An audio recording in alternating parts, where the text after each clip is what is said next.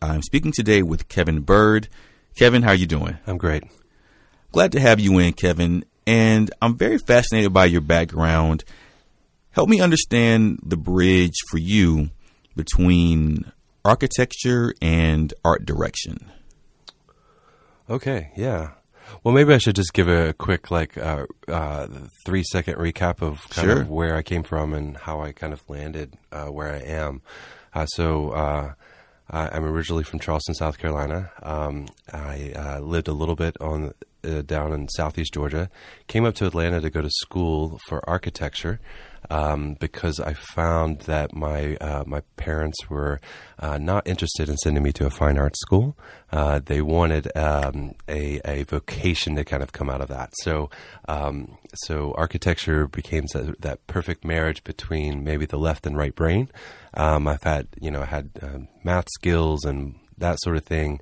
But one of the things that I really loved about architecture was the problem spaces are huge. You're working with so many different dimensions, from the way that people move through space to the way that light works into a space to the engineering of the space to procession, color, sort of those phenomenological experiences. And when you're doing architecture, you're working on massive problem spaces. And what really came out of that was a sense that multidisciplinary creation is really the future, where artists work with engineers, work with programmers, work with other types, musicians, with other types of creators, and not to use a buzzword, but that synergy helps to create something even greater than oneself. So I came out of architecture. I worked with a guy named Bill Carpenter out in Decatur, a former professor of mine. We started an architecture practice called Lightroom. We did a lot of modern homes and modern additions. A very exciting time. But ultimately, as a profession, it really wasn't something that I felt I could, get to that next phase of raising a family and be able to support them and so forth. So I had picked up a lot of skills in graphic design and in branding and in photography, and using those, I kind of moved into, I worked over at Turner for a little bit under Adult Swim, doing some art direction, which is, it's very similar in that you're working with many different types of people and many different aspects to creation, and you're producing this much like, I guess, a television producer or a film producer would do. So I've just found that a very exciting profession whenever I kind of put myself into that. I went over to Armchair Media about in 2006 or 2007, and with Stefan and Farbad and Mariel, we created a really incredible culture of creating amazing, innovative, interactive spaces. And what was interesting to me about the interactive space is that it was completely wide open. I mean, it's like the Wild West, like you can do anything, you can reach everyone. Where, I had done a lot of print work beforehand, and it's kind of like it's expensive, and yes, you create these really nice objects, but it doesn't have the reach, I think, that media has. And so that kind of, that's where my interest had lied. So I'm getting off track. So where did the question? Yeah. So circle back to me on the question again, so I can. I think you answered it. I was asking you about going from architecture to art direction, but you mentioned something in your answer that I thought was very interesting when you talked about these sort of, I guess, multidisciplinary teams, or this concept of having a lot of different types of creatives together in a space working on a problem and bringing that synergy together. So I wanted to get your perspective on what could and should businesses be doing to facilitate that even more so. I mean, it's a good question. To me, it's becoming the norm. I think what was that book by Richard Florida, The Rise of the Creative Class, right? So we went through as professions. There was the factory worker or the organizational man from the 50s, 60s, and so forth, and then it became the time of the knowledge worker, right? The dentist or the lawyer or the accountant, right? Well, with the help of technology, a lot of those type of professions are being reduced to programs, right? So you've got TurboTax, or you've got you can get your incorporation signed up on the web by checking some boxes. So really, the next century, and Richard Florida kind of I think posited this is really about the people that create, right? Create ideas, create things, innovate. And I think that influenced me early on to realize that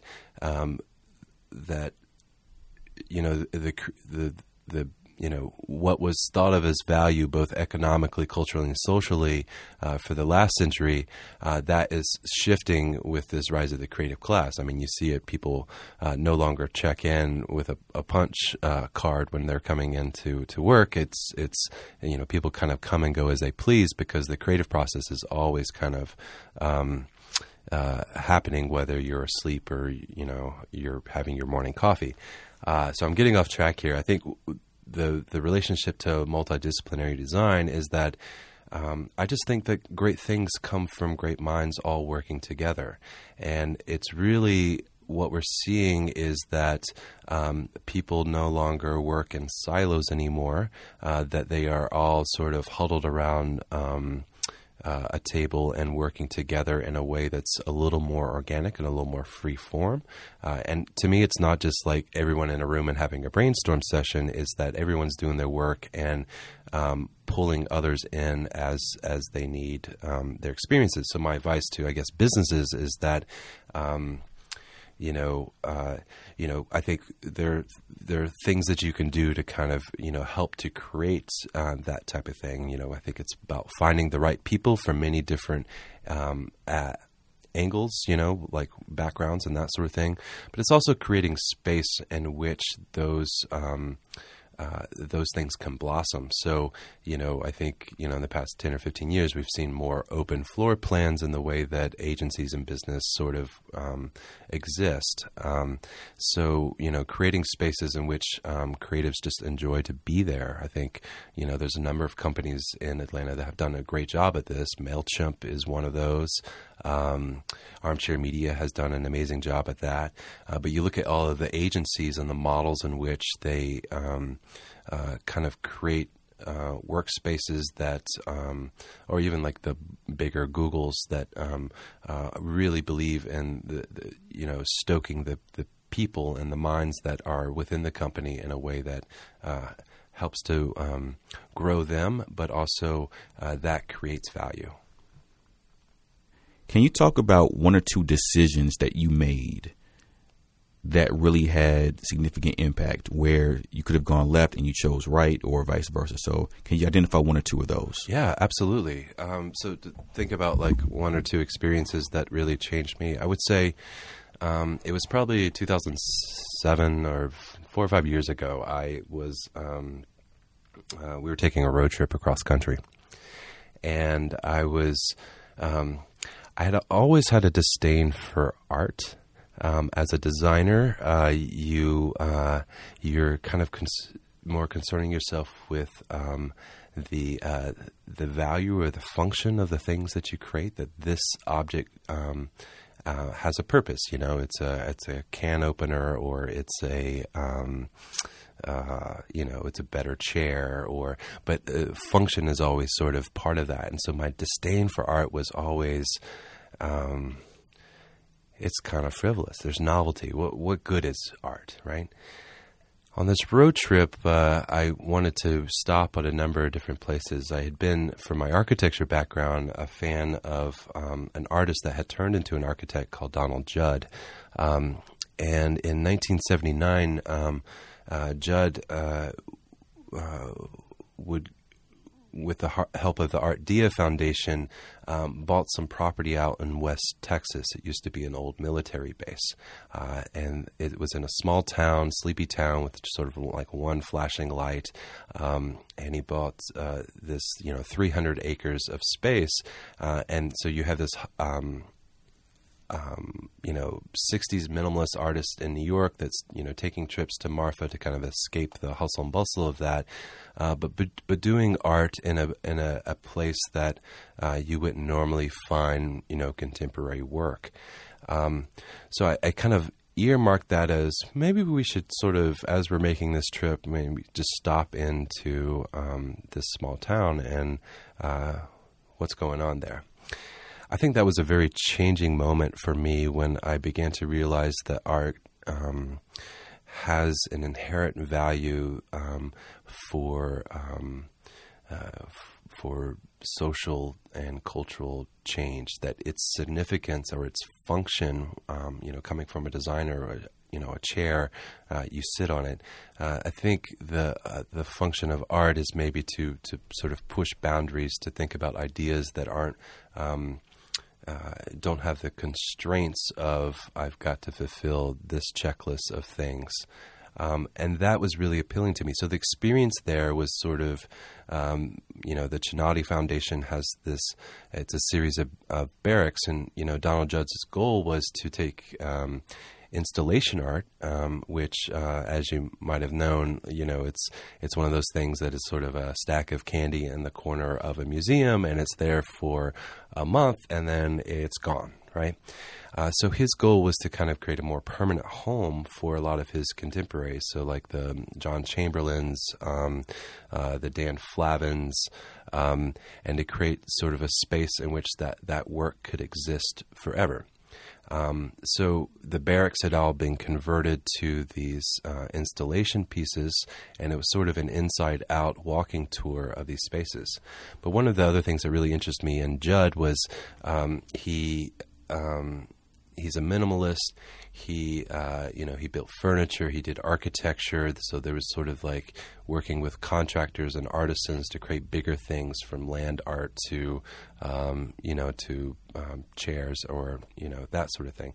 I think that experience in Marfa kind of moved me in a way that created a fire in my belly to, that sort of was that inspiration point for that to start to pursue art more seriously. What does the word innovation mean to you? Innovation. Yeah. When do you know when innovation has happened? It's a great question. I mean, innovation's a strange type of thing. I think in a business sense, it's very easy to say, that iPhone app is very innovative, and that it's sort of breaking new grounds. It's innovative in a business sense. Blah blah blah blah blah. I think for me, when I think innovation in art is maybe a little bit different, right? So there's kind of two sides to art in my mind, right? You're really only in competition with yourself, right? You're just trying to make better art every time you make a new piece of art.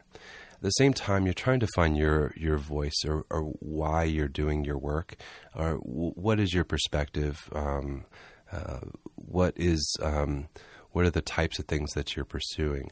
And for me, it's about sort of, in that sense, you're trying to create original things that haven't been done, or things that can only be done at this very moment in time, that is very signifying to, speaks to culture and that sort of thing.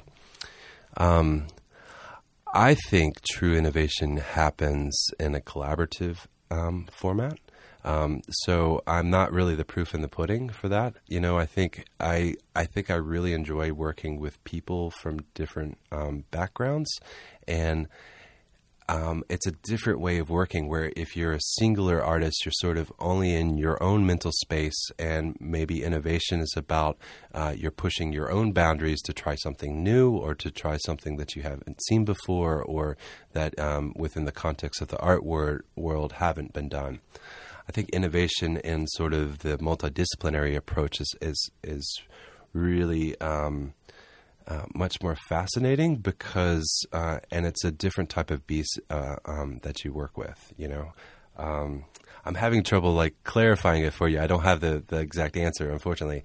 But I think in the at a gut level, innovation is also inspiring. Like it has these certain qualities to it. It's like, oh wow, I hadn't seen this done before, or I hadn't seen this this way of working, or I haven't seen this scale of something.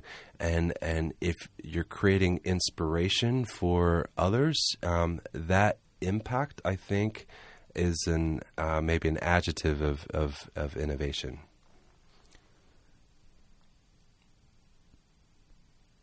When are you at your best as an artist? When am I at my best as an artist? Oh man.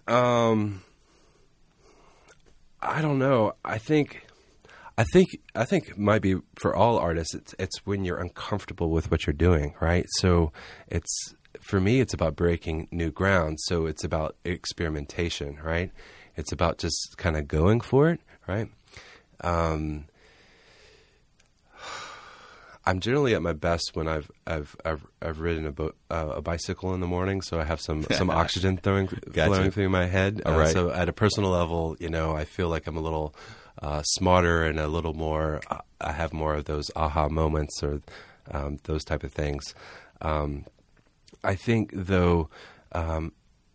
A lot of the times, like the way I work is very incremental. I'm very interested in materiality. I'm interested in color. I'm interested in, modernism.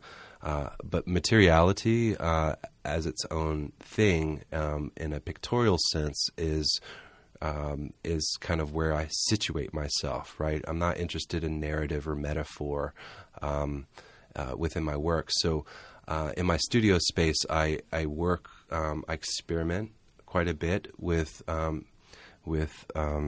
new materials or new ways of doing things, and I fail all the time. Like I come up with these awful, incredibly terrible experiments, these what I call study models, right? Where I try something. Well, what if I did this? Let me see what happens if I mix these two things together, or if I juxtapose these materials.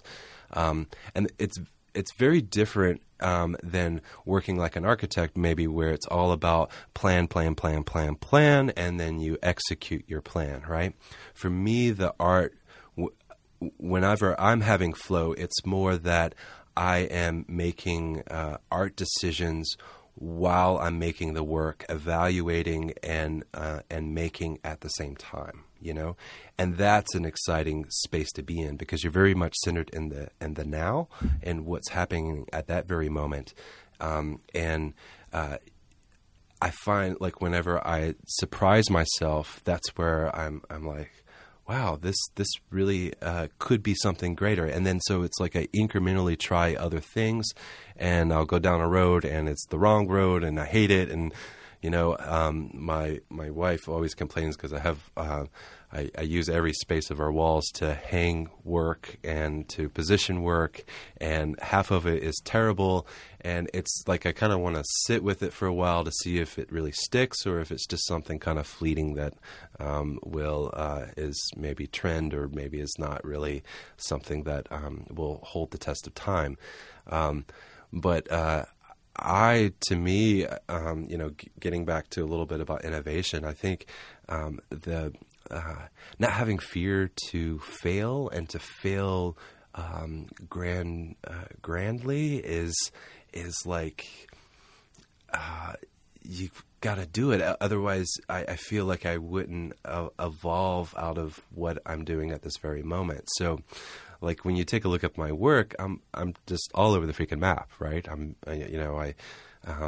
It's not as if I've focused on owls, and every one of my pieces has an owl head in it, right? And I've created a series, and it's all about the owls, whether it's a sculptural piece or a painting piece or whatever. It's more like I have these kernel of ideas, and so my work can be schizophrenic. I think it holds together a little bit with color, but my focus on materiality, I think as an artist, I'm growing that way, and through the Walthall Fellowship, that really has helped me to kind of clarify what the hell am I doing.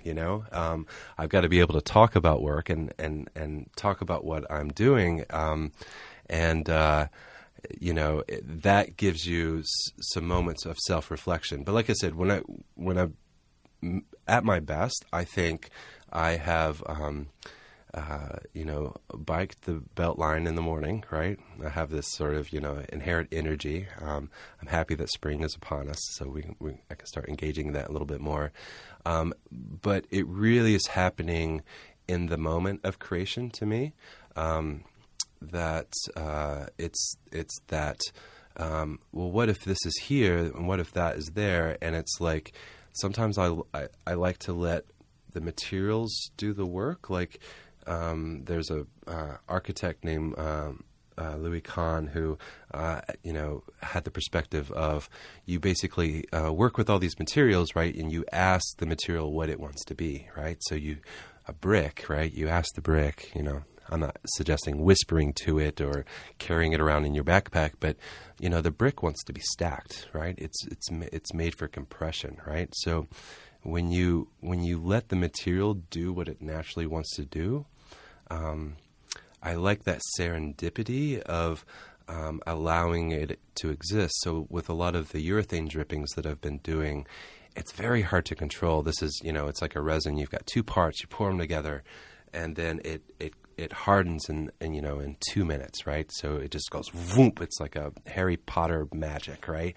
Where like resins for when I was doing surfboards, it's like the resin takes 24 hours to kind of sit, right? Well, this literally has a life and sort of 2 minutes where it flows and it moves and it has its own sort of living space, and then it freezes and that's its sort of death. If you've ever seen the original Clash of the Titans, it's sort of like that Medusa, statue making. I don't even know why I'm making a reference to that, but. So I kind of like that. I like putting things into action and then letting them be without trying to control them too much. Like that's kind of an interest to me. So like whenever I stack ice cream sandwiches and then just watch it melt and I don't know where it's going. I don't know if it's going to be awful. But I just let it be, and there's a zenness to that I, and it's like creative. What is it? Creative entropy. Yeah. In a way. Yeah. To me, it's sort of about setting up the rules or the scaffolding, right? And then the art creates itself within that scaffolding. But, I come from a design background, which also has heavy design thinking into it. So some of my work will sort of meander into those type of spaces.